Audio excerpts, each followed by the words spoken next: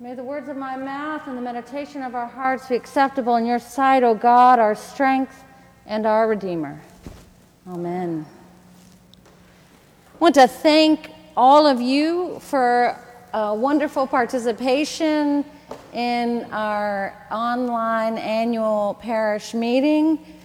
We are all sick and tired of Zoom, I know, and we didn't have quite as much participation as we normally have in person, and I completely get that, but we had wonderful participation nonetheless. If you weren't able to make it, please go back and listen. We did record it, and we'll also make my text of my report available. I felt I had to rush a little bit at the end there, but we wanted to really focus on the amazing work of our junior warden and the properties committee, who have been wonderful stewards of this sacred space. And we do know the church is not the building, but the community.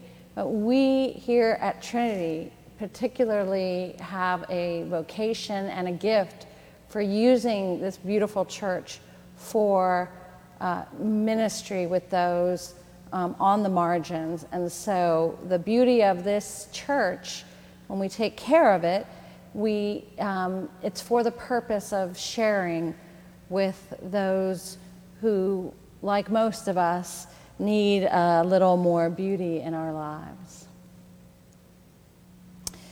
I ended the presentation with saying that there's light at the end of the tunnel of the tunnels we've been in this year.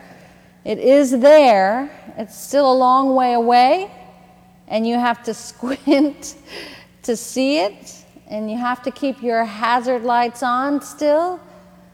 But there it is. It's there, that light at the end of the tunnel of this pandemic.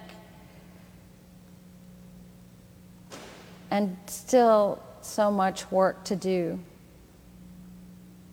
And I know that we are tired, that we are shifting in how we approach our daily lives as this goes on, and as the news does not get better. But we still need to take care of each other and do everything thoughtfully, prayerfully, and as safely as possible. There's light at the end of the tunnel of this health pandemic, but there's still a long way to go, and our lives are changed forever.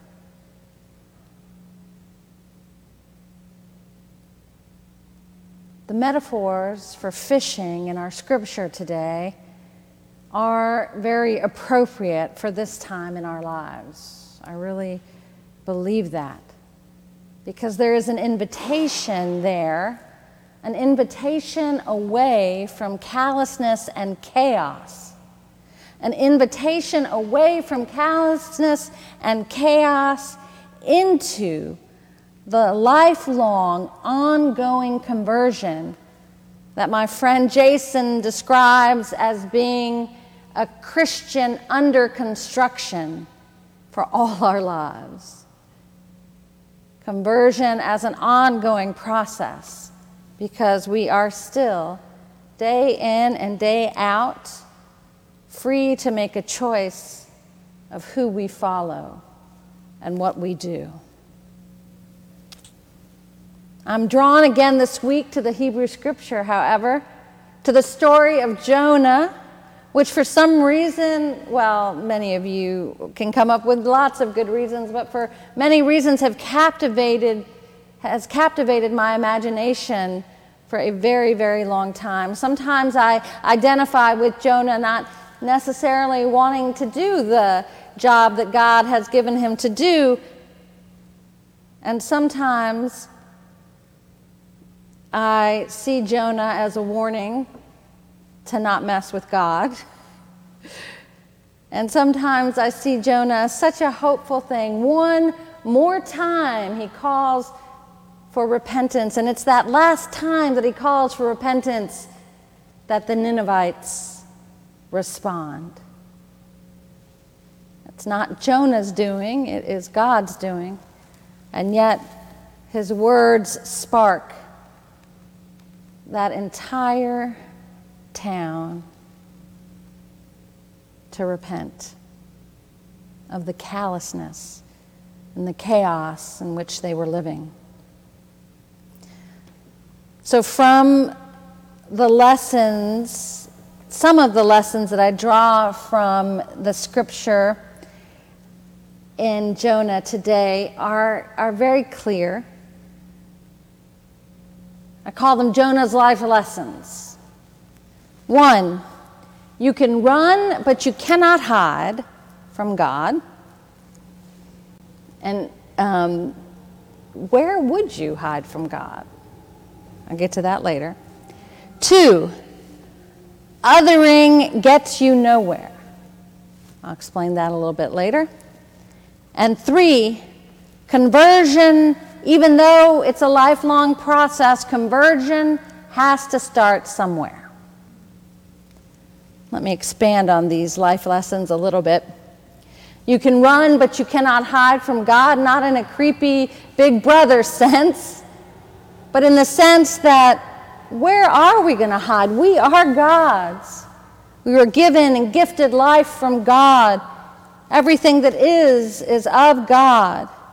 Where are we going to hide? In the belly of a whale? Are we going to hide under a fig tree? Are we going to hide in the busyness of our occupations? Where are we going to hide? God's purpose for you, God's purpose for us does not go away if we ignore it. We are called over and over again to make a choice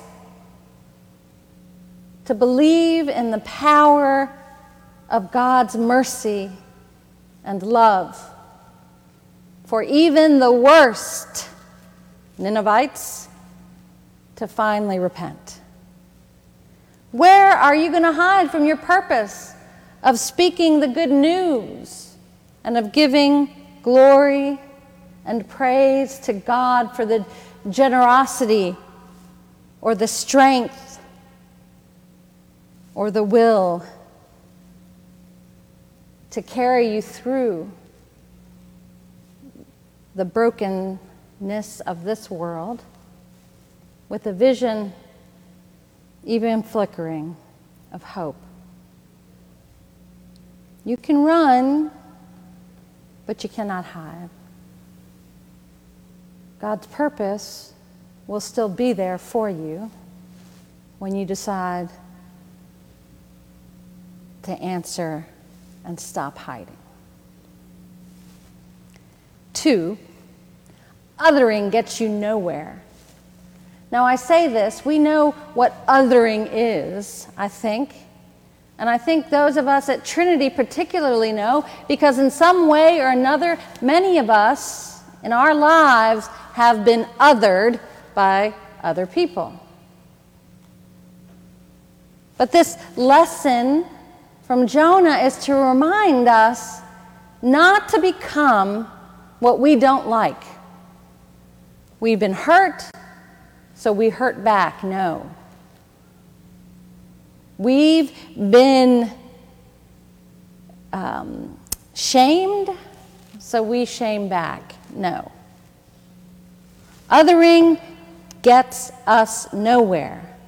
And most of us know how it feels to be othered, and it is not good. Jonah did not want to save those ungrateful, undeserving people. God said, give them a good word, give them another chance. Othering means talking about those kind of people. That other kind of person that doesn't deserve saving, that doesn't deserve a call to repentance, that doesn't deserve your time of day, your respect.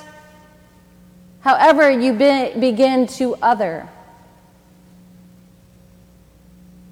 don't become what you don't like. speak a good news of salvation. Number 3, conversion has to start somewhere. Conversion to the life of Christ, to a life of discipleship in Christ, is an ongoing, lifelong process, but it has to start somewhere. And we see that today with some of the shortest sermons ever given. Jonah, it says, what does he say? He says, 40 days more and Nineveh shall be overthrown. That was kind of his throwaway message. But it was that last try that got into the hearts and minds of the Ninevites. Jesus says to the fishermen, he says, "Follow me and I will make you fish for people." And they drop everything. They drop everything.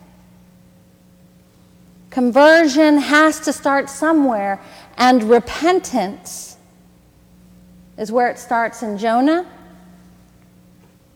And in the Gospel of Mark, it starts with dropping everything. Dropping everything to dedicate yourself to the way of Christ Jesus. The metaphor of fishing, as I was reminded by my friend Jason this week, the metaphor of fishing as an act of discipleship is not new to Jesus. Ched Myers, in his book Binding the Strong Man, argues that Jesus is expanding upon the fishing metaphor that's used in the prophets. In Jeremiah and Amos and Ezekiel, this metaphor is used to describe God's reprimand of Israel. It's used as a general rebuke for mistreating the poor, and it's used as a condemnation of the powerful, again, for mistreating the poor. And this leads Myers to write that fishers of people means Jesus is inviting common folk to join him in his struggle against the existing order that would humiliate and crush the poor and the weak. Inviting them towards the beloved community, the kingdom of God, the way of love. I was also reminded that Professor Osvaldo Vena points out that water is a metaphor for chaos in the scriptures, and by Jesus calling these fishermen away from the water of chaos, he is inviting them to form a new order grounded in equality, justice, and the love of God. The time is fulfilled, Jesus says, and the kingdom of God has come near. Repent and believe in the good news. Our scriptures today call us from the callousness and chaos in which we have lived. Call us into a conversion, a commitment to compassion that lasts a lifetime, a commitment to sowing hope even when it's hard to envision.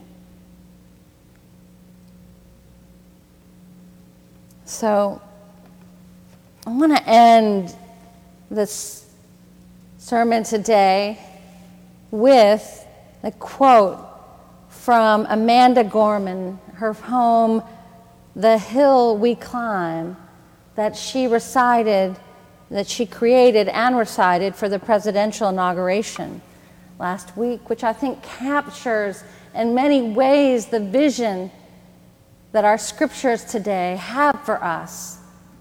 Again, moving into a conversion, a repentance towards a way of love. She writes, "We seek harm to none and harmony for all.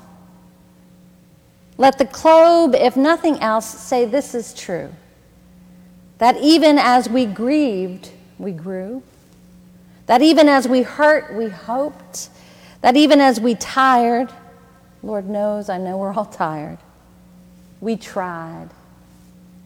That we'll forever be tied together, victorious, not because we will never again know defeat, but because we will never again sow division. What a prayer. She goes on, Scripture tells us to envision that everyone shall sit under their own vine and fig tree, and no one shall make them afraid. If we're to live up to our time, then victory won't lie in the blade, but in all the bridges we've made. May that vision sustain us and help us to heed the call from Christ himself today to cast the nets for a new way of life. Amen.